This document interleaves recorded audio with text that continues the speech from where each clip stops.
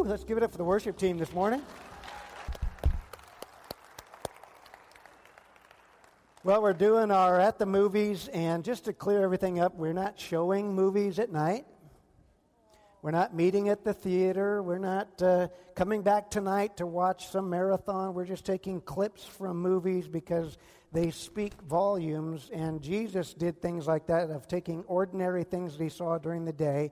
Now, they didn't have movies back then, but they did have plays, and they did have drama. I don't know if you know that, because that's where we get the word hypocrite. Did you know that?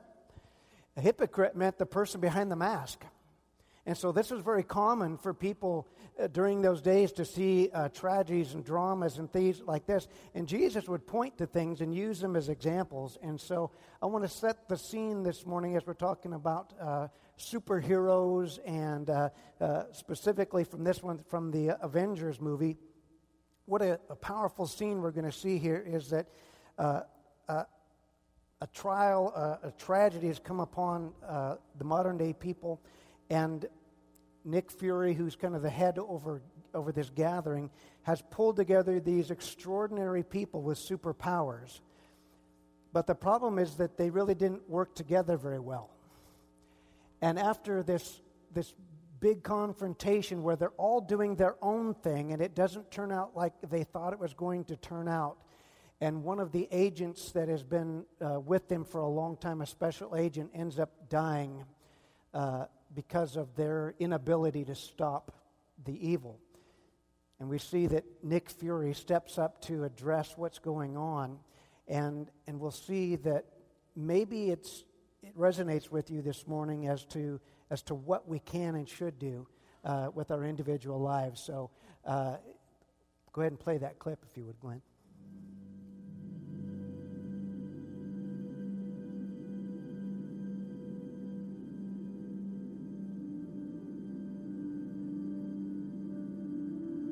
These were in Phil Coulson's jacket.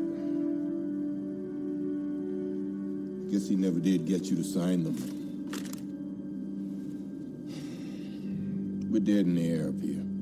Our communications, location of the cube, banner, door. I got nothing for you. Lost my one good eye. Maybe I had that come.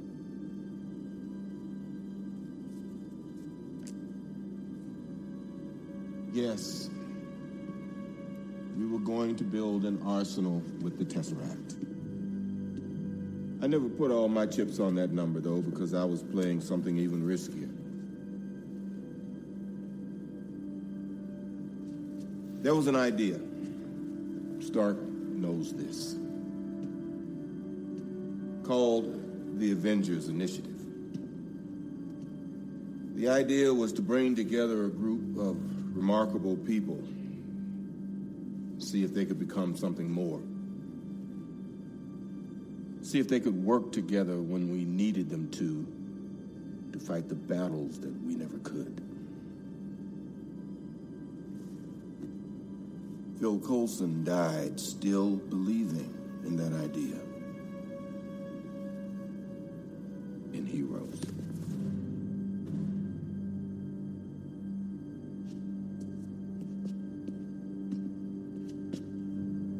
Well, it's an old-fashioned notion.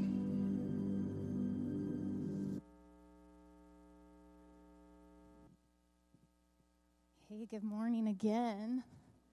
I only have a little bit of time, so I don't have time for small talk or to make you laugh, so I'm going to jump right into it. If you haven't noticed, there's a direct parallel here this morning. This is a room full of people who have been gifted. We all have a different origin story. We don't have superpowers, but we all have someone very super powerful abiding on the inside. That's pretty amazing, right? So here we are. We're all sitting here in the same room. We're all fighting personal battles, but we all have a shared mission. We're all trying to become more like Christ, right? We're all seeing personal growth. We're all developing as human beings and people, but we share a co-mission. We've been commissioned to make disciples and reproduce ourselves, but we also share a common enemy. So this morning I want to talk briefly about the importance of encouraging one another, because we are having to work together. We're all in the kingdom work. You feel it? It's moving through the room right now. 1 Thessalonians 5:11 says, comfort each other or encourage each other and build each other up. I like the way the Message says it. It says, now speak encouraging words to one another. Build up hope so that you're all in this together. No one's left out and no one's left behind. I want you to feel the weight of that this morning. That whatever gift or ability you bring to the table, the person sitting next to you is equally valuable. Their gifts and their abilities are just as necessary.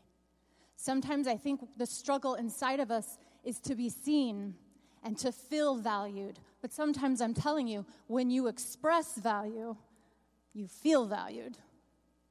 So I want to talk to you this morning just briefly.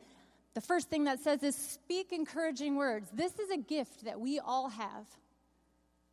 The power of life and death is in our tongue.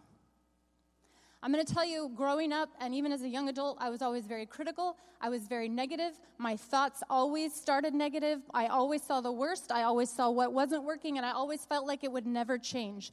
As I began to grow and as the Holy Spirit just began to transform me, I came across Ephesians 4:29, and it changed my life. It says, let no corrupt word proceed out of your mouth, but that which is good for the necessary edification, that it may impart grace to the hearer. We have incredible responsibility for the words that we speak. If you're speaking to someone or you're speaking about someone, those words should build up. Those words should express the grace of your Heavenly Father. That no matter how lousy of a person you think they are, that you see the potential in them for change, because that's what grace does. Encourage one another. We all have the ability to speak life. It may be difficult to find the good, but I'm telling you, don't speak the bad. You will be held accountable for the words that flow out of your mouth. The power of life and death are in your tongue. How do you give hope? You remind somebody that you have a shared hope, that you're fighting for something bigger than you are, and someone bigger than you are is fighting for you. Share hope this morning. Build hope this morning so that we're all in it together. Another way that you can encourage somebody is to recognize their gifts. I'm going to tell you right now, it's a little embarrassing. My gift is to recognize that other people have giftings that I don't have. I'm really good at seeing what other people are good at, and then I do get a little kick out of getting them involved in something. I'm going to tell on myself. Kim Dole is excellent at meal planning. So something came up recently, and there's somebody that's kind of in need, and they needed meals. And I'm going to tell you right now, meals are not my gifting. I don't do anything in the kitchen. That is not my gifting. And so immediately I thought, Kim Dole is good at meals. I'm going to get her involved. Recognize what somebody else can do well. And I'm telling you, when you begin to network with people who flow in something you don't flow in, everybody's going to come up a level. Recognize somebody else's gifting. Recognize what somebody else does well. There's nothing more encouraging than somebody seeing what you do and acknowledging it. Recognize what someone does well. Now I'm going to tell on Ted. Last Sunday or a couple Sundays ago, I was in the coffee shop, and after service, he came up to me and he said, you know, you're really good at such and such, but you're also good at such and such and such. Now, I'm a pretty confident person, so I don't necessarily need people to float my boat, but I'm going to tell you, when Ted said that, I felt something kind of lift up inside of me, and my shoulders went back a little bit. It feels good to be seen. Encourage somebody by acknowledging what they do well. Be involved, but get them involved as well. It's encouraging to know that somebody sees your contribution, so see somebody's contribution. Speak an encouraging word and acknowledge their gifts. Acknowledge their battles and their victories. I don't know if you guys are a fan of Marvel, but I'll tell you what happens a lot of times is there are these epic battle scenes, right? Hulk is smashing. He's doing Hulk things. Captain is deflecting with his shield and he's doing captain things. Iron Man's flying around and he's taking care of business in the sky. But if you'll notice, every once in a while, they turn and they look at the battles going on around them, and then they come in and they help their friends. We are all fighting battles. But if you want to encourage someone, acknowledge the battle that they're fighting and get involved. You want to encourage somebody? Come alongside of them in their fight and fight with them. Lift their hands. Pray with them. You know, there is such powerful encouragement in saying, I'm praying for you. But you know what really moves a person is when you grab hold of their hand and you say, let me pray with you, and you pray with them. Encourage somebody today. Fight alongside them today. Acknowledge their battles and their victories. Some of us have a hero mentality, and maybe that's your gifting, rescuing, saving the day. But sometimes you have to acknowledge when somebody else is killing it. My gosh, you're doing fantastic. My gosh, you've been clean and sober 6 months. I want to celebrate with you. I want to say, praise God, you're doing amazing. Sometimes you have to celebrate when somebody's doing well. That's encouraging. That's encouraging to them. You see me succeeding? That's amazing. And you know what? It bolsters them. It strengthens them. They can put their shoulders back and say, I am doing an incredible job. I am getting it done. Celebrate with them. Share their victories today. You know how you make sure no one's left behind? You know how you make sure that no one's left out of the fight? See them.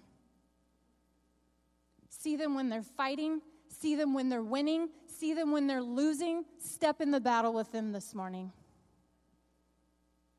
Speak life over them. Build hope.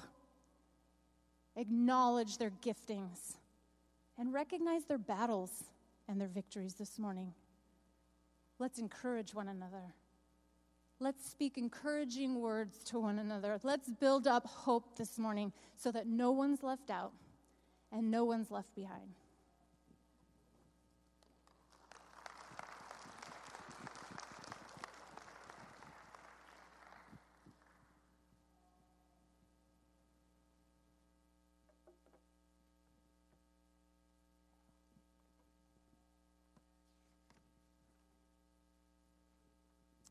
Galatians 6:1-2 says, live creatively, friends.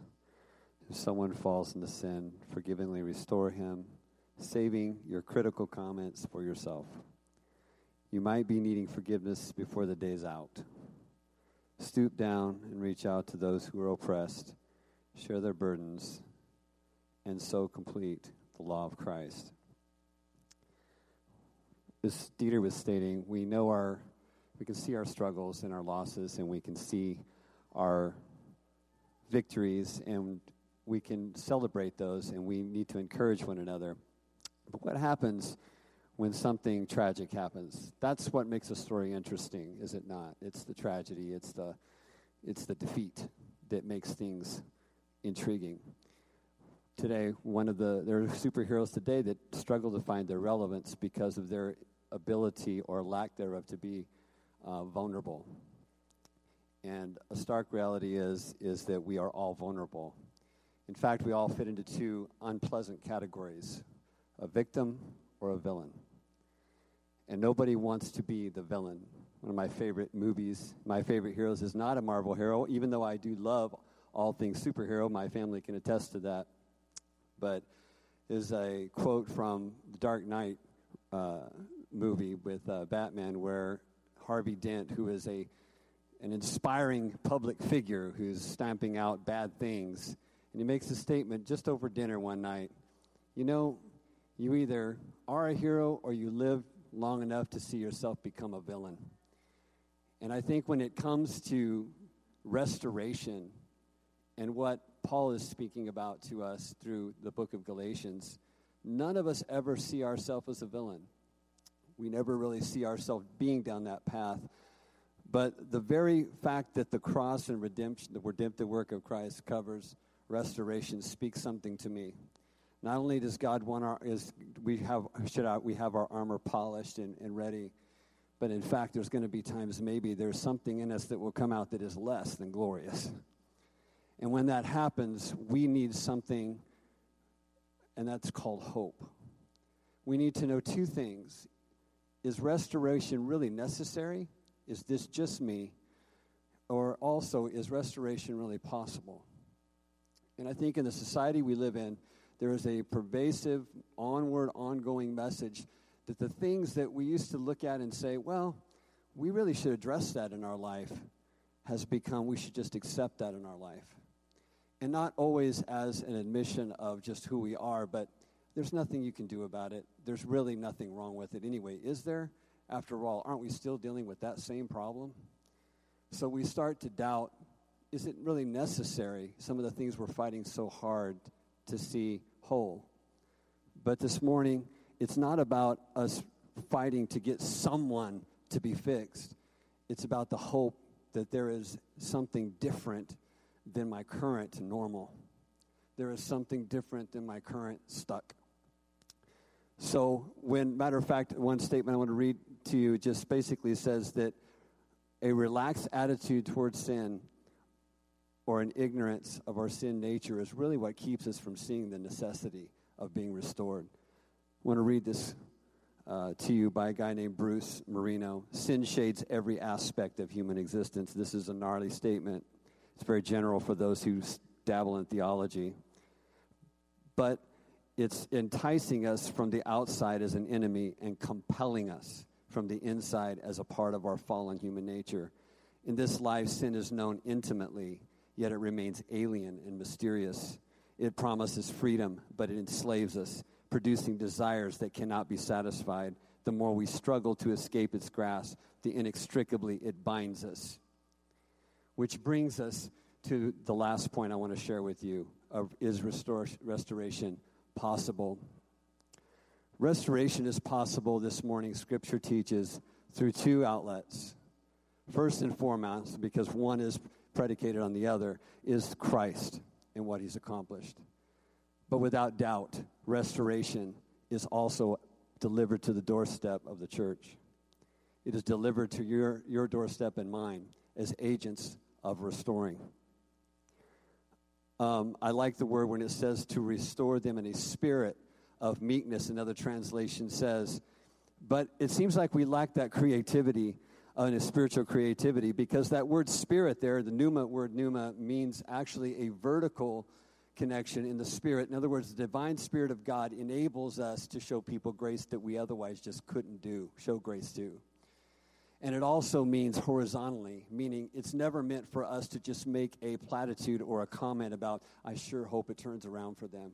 That's not good enough. That's not God's intent. But in fact, to be involved. I have a dear friend, and I will give a very encapsulated story, that lifted weights with, worked with, laughed with, talked about all kinds, debated with, went shooting, spent time together, got to know, became best of friends, and had a moral failure. And his story is knowing my friend, he was the good guy. We'd get together, we'd talk about our families, about our marriage. We'd talk about stuff there's no way you could talk about in public. We were talking about things, the issues, the just nitty-gritty stuff. And you know what? I knew this guy's heart, and I knew who he was. And his heart was absolutely for his family. He had a father who left him. He had a father who had went around and had affairs on his mom, and he said, that's not me. He said he would got so angry with his father one day, even though he loved his dad, and he would go and see him and talk to him and say, why? Why did you do? Why couldn't we have been a family? Grew up in Compton, California, in a real tough neighborhood. But nevertheless, I saw this guy being a righteous man. He was on a mission for his family.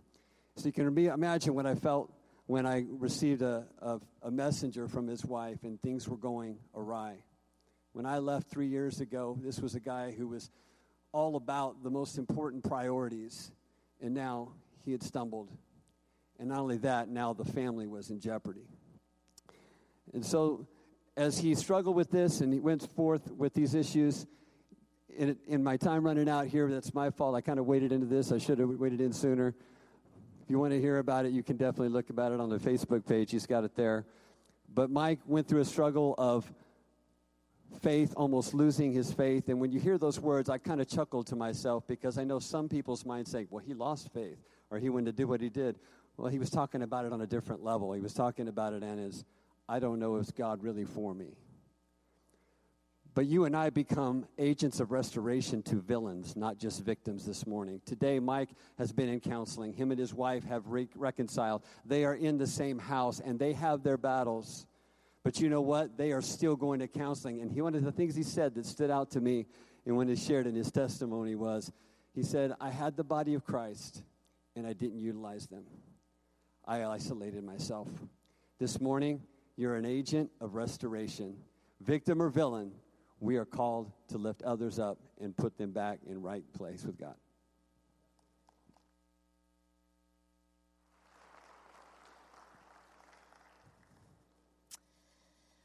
This movie clip that we saw is truly one of my favorites in this whole movie. That's because it's the only clip I've seen of the movie. And I've seen it 5 times just to prepare for this. It's my favorite clip. I didn't even know who most of these people were. I had to ask other people on my shirt that I got at Walmart for $7.83.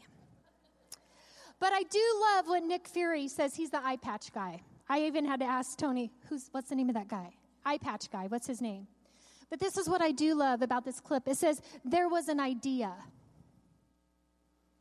There was an idea to bring together a group of remarkable people to see if they could become something better or something more.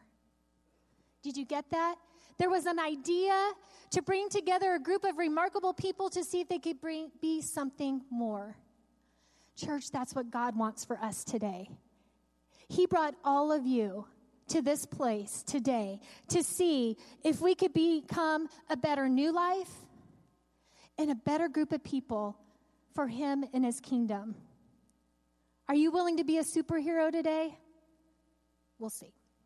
Because this is what you have to do. In order for us to become this remarkable group of people, we must learn to love and forgive one another. Love and forgive. And that's where it's hard. That's where the difficulty comes in. Loving and forgiving one another is hard. It's hard. Some of us are better at loving. Some of us are better at forgiving. But love and forgiveness is personal. It's just you and that other person. It's you and God. Another hero can't come in and do this for you. It's you and God and that person. It comes down to us. It's very individual. But if you think about it, love and forgiveness are somewhat linked. If there's not love, it'll be very difficult to forgive. If there is not love. If there's not forgiveness, we aren't showing love. So love and forgiveness are very important together. Jesus says in John 13:34, a new commandment I give to you, that you love one another as I have loved you, that you also love one another. By this, all will know that you're my disciples if you have love for one another. I think this is amazing that here Jesus is on the scene and he says this new commandment, forget about the old, well, don't forget about them, still do them, but there's something better here. If we love one another like I have loved you, that's what he's commanded us, things will change. Of all the things Jesus could have commanded for us to do not lie, do not steal, do not gossip, do not murder, do not. We have a lot of do nots. But here he's saying there's something new I want you to do. I want you to love. And I don't want you to love the way you think about loving. I want you to love the way I have loved you. It's a whole different level of love we got going on here. His command for us was to love one another. You see, if we love one another, all of those do nots, all of those relationship issues, they'll take care of themselves if you love one another as I have loved you. See, we live our lives feeling that love is just a feeling. That it's just love. I love, you know, that Twitter-pated little thumper love. Oh, he's Twitter-pated. No, love is so much more than a feeling. It's an action. How do you know that someone loves you? They have to do something. They actually have to say, I love you. That's an action. They spend time with you. That's an action. They bring you flowers, or in Tony's case, I bring him jerky by the bags. I love you. Here's some jerky. You take the garbage out. Love is an action. So if we're just saying to people, oh, love ya, but there's no action there, do you really love? Paul says this in Ephesians 4:30 through 32. It says, and do not grieve the Holy Spirit of God, by whom you were sealed for the day of redemption. Let all bitterness, wrath, anger, clamor, and evil speaking be put away from you with all malice. And be kind to one another, tender-hearted, forgiving one another, even as God in Christ forgave you. So I want you to take a moment. And as Tony even talked about this earlier, take a moment and think about all that Christ has forgiven you. Keep thinking. Take a moment. Church, we could sit here all day and think about all the things that Christ has forgiven us. I know my list is long. I don't know about your list. But Christ has forgiven us. And we are to forgive one another as Christ has forgave us. What if Jesus said this when we did something against him? I'm not forgiving you this time. I'm not doing it. You've hurt me too bad. You've gone too far. You've done this too many times. Not forgiving.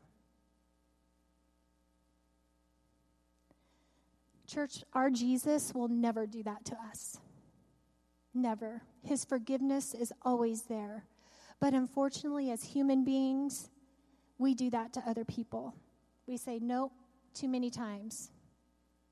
Nope, you've hurt me too bad. Now, forgiveness and allowing people to continue stupidity is very different.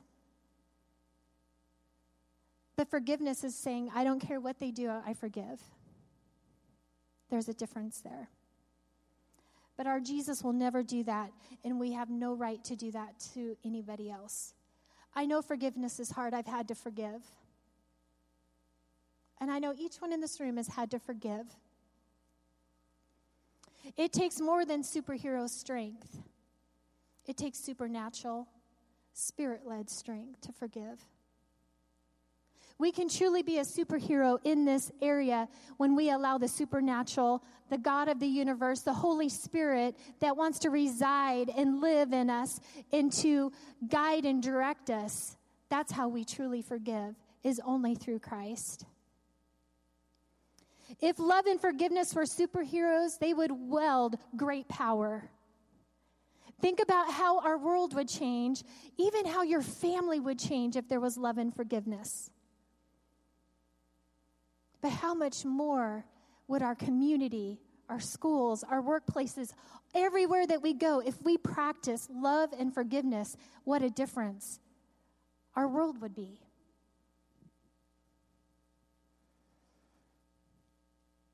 Love and forgiveness are more powerful than superhero strength and muscles.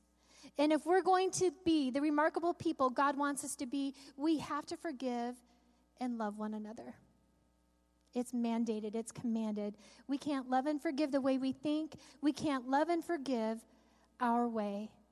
We have to love and forgive like Jesus, unconditionally and every time. So I want to encourage you this morning, love one another, forgive one another.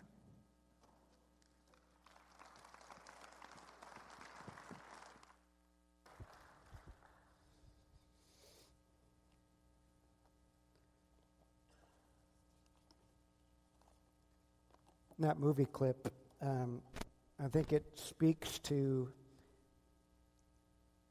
especially what the Apostle Paul would say to us today if he were here to talk to us, what the disciples would say. And I don't know if you sense what I'm sensing in the world, but there's a place in the world now where it seems like people think that it's so hard that they're backing away from their faith, they're backing away from their families, they're backing out of churches, and it's not because God doesn't love them, but we've forgotten how to play together. We've forgotten that God designed us for teamwork. And I know this is going to sound, in the words of Nick Fury, old-fashioned, but the digital connections of social media and your phone cannot replace human connections. And I want to read you that part of the script again in the context of what Paul would say to you this morning. This is what Paul would say. There was an idea called the church. The idea was to bring together a group of remarkable people to see if they could become something more, to see if they could work together when we needed them to. Jesus died believing in that idea. And then he ends as there seems to be some unbelief in the scene. Well, it was an old-fashioned idea. Jesus predicated all that he'd lived and died for on that idea, that he would begin the church, and that's you and that's me. It's not the building, it's us. And he's still expecting it to happen. And as the world spins and burns and does all that it does, it needs us more than ever. It doesn't need people disconnected. It doesn't need people just doing their own thing. He needs a group of remarkable people, you and me, to get along and to show the world that peace can be had regardless of our race, our color, our creed, our background, our mess, our socioeconomic status, or any of that stuff. But the problem is we're all gifted and we're all individuals, and we tend to just do our own thing, and yet Christ says there's something more I've called you to. I want you to come together as a team. Despite all the glaring differences, despite all the mess that you've been in, it doesn't really matter where you've come from. That doesn't have to define you. And he leaves us this great passage as Paul speaks to the church in Ephesians, and this is what he's saying. He begins in chapter 4 by saying that there's been gifts given to the church and that we're supposed to operate like a body. And beginning in verse 14, he says, when we begin to understand this, when we finally decide we're going to work together, then we'll no longer be immature like children. Think about how children act, right? Mine, you hurt me, you said this, mine, and they're only thinking about them. He said, but when we finally grasp this, then we'll no longer be immature like children. We won't be tossed and blown about by every wind of new teaching. Think about that. There's people that go astray just because somebody says something new and it's not even in the Bible. It's not even what Jesus had taught, and yet they're going to chase after it, usually because it meets some personal need instead of realizing that we're here for each other. We're not going to be blown about with wind of new teaching. We will not be influenced when people try to trick us with lies so clever they sound like truth.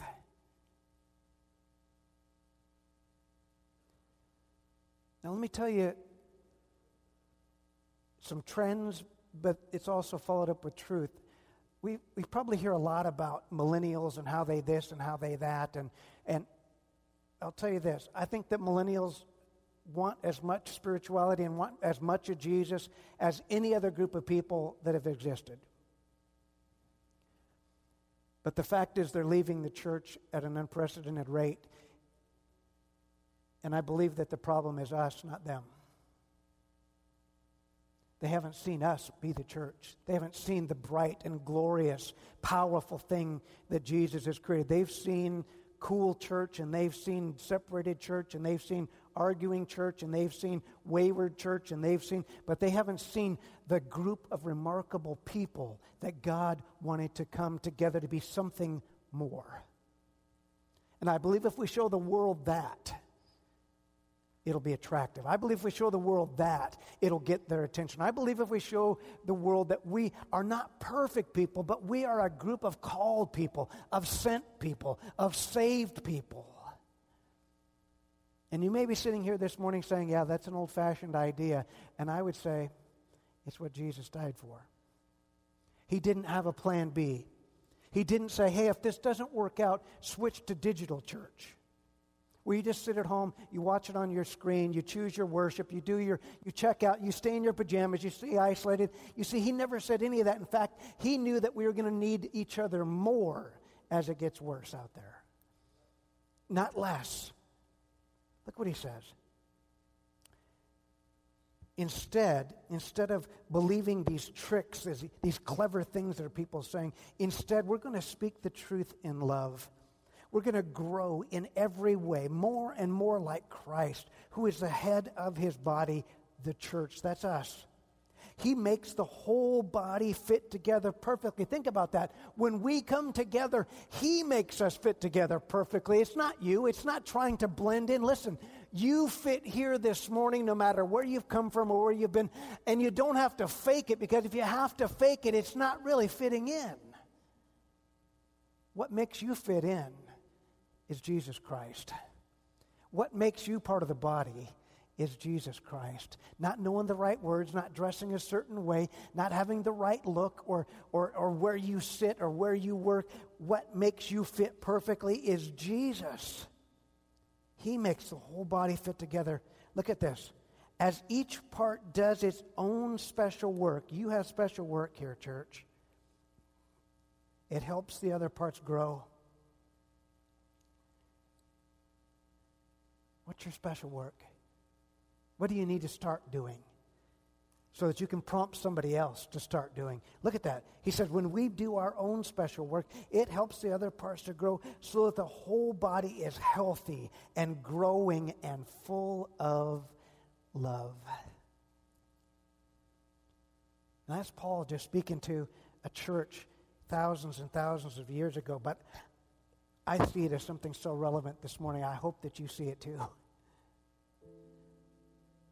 As this world tries to pull us and divide us, and the world is bitter and angry right now, but it's not the first time. We act like we're so surprised. This is not the first time.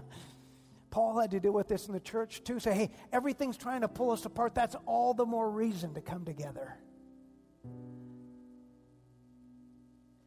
How about we show them what love looks like? How about we show them that regardless of where we've been, regardless of what we look like, regardless of our age, what if we lay down all those labels of generation this, generation that, millennial this or that, or what about we just lay it down and we just become people?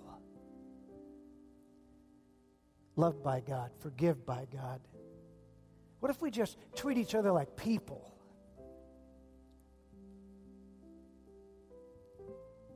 And we do that work, and I'm making no excuse for it, but it's work.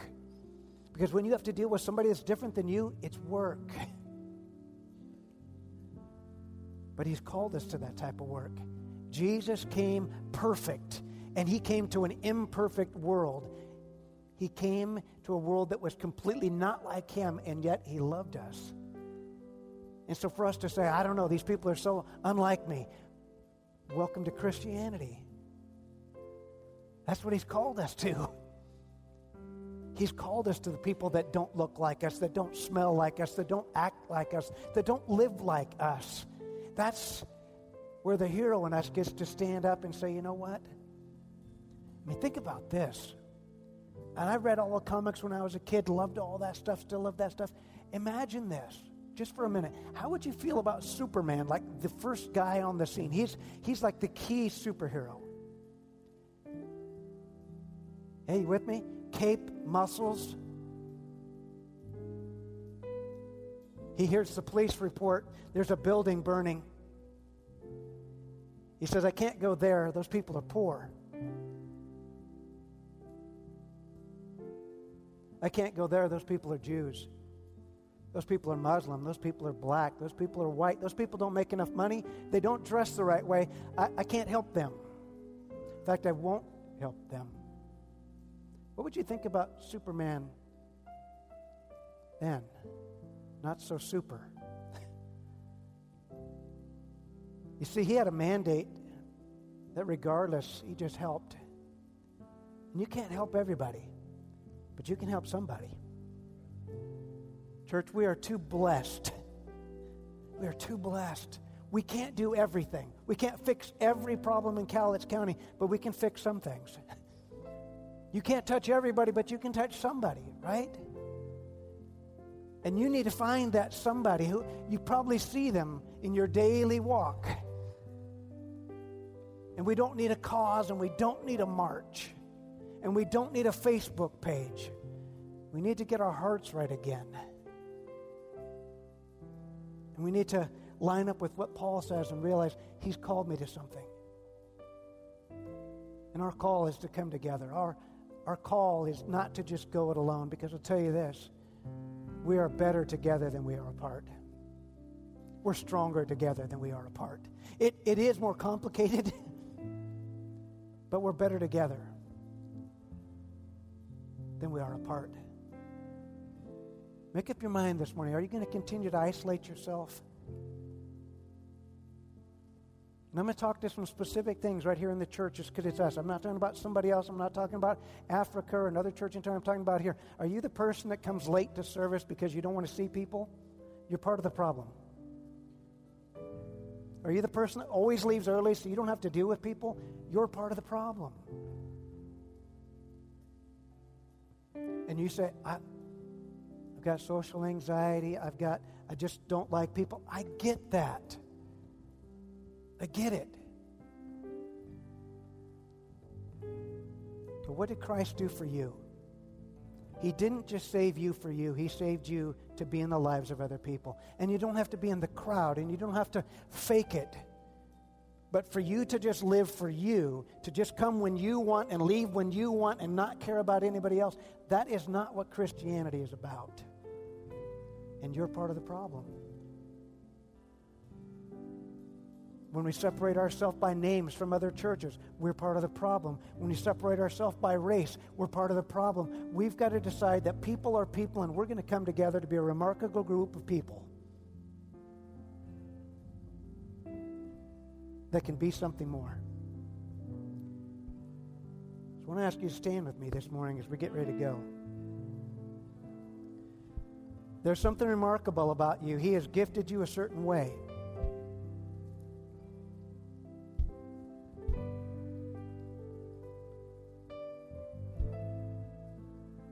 Question is, will you be part of the team? And I'm not calling you to my team. I'm calling you to God's team, the church. And the church is universal. We just meet here in this little establishment for us, but every Sunday, you know what? Millions of people around the world gather as part of God's team.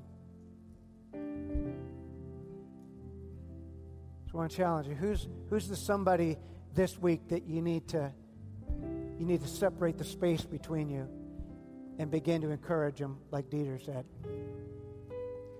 Who's the person you know, maybe it's a close friend that needs to be restored, like Tim was talking about? Who needs to be loved and forgiven? That's a big one. But even more so, what do you need to do to stop isolating yourself from the people around you and actually be more involved? You can serve. You can give. You can be present. You don't have to be in the 300s, but find somebody that can be part of your world and you can be part of theirs. They need you. We need you. So let's pray, would you? Father, I pray for the person on my right and my left this morning. God, help us to be a group of remarkable people called the church. Remarkable means that we take note, that we actually mark that there's something different about them. So, Lord, we're not called to blend in. We're called to stand out. We're called to be remarkable, not irremarkable. Lord, not unremarkable. We are called to stand out. God, none of us have to have special devices and superpowers. The superpower we've been given is the freedom of Jesus Christ. So, Lord, as we leave this place, would you help us to learn to encourage? Would you help us, God, to restore? Would you help us to love and forgive? And would you help us put aside our own special interests and our own isolation techniques, and we begin to come together as a group of remarkable people to become something more, to keep Jesus alive for another generation, to save the following generation that's never seen the church glorious and wonderful and victorious. They've only seen the church separated and defeated. Lord, that is not your church. So, Lord, would you change our minds this morning about who we are and how we are? God, would you encourage us this morning to remember that you have called us, you have made us, you are sending us. When we go out of this place, we're not just called for Sunday, but we're called for all the other days as well. God, we give you all the glory and the praise. You are the head of this body, the church. Help us to live it out, God. Help us to stop being the problem and start being the mature ones. Start being the ones that work together as a team. In Jesus' mighty name.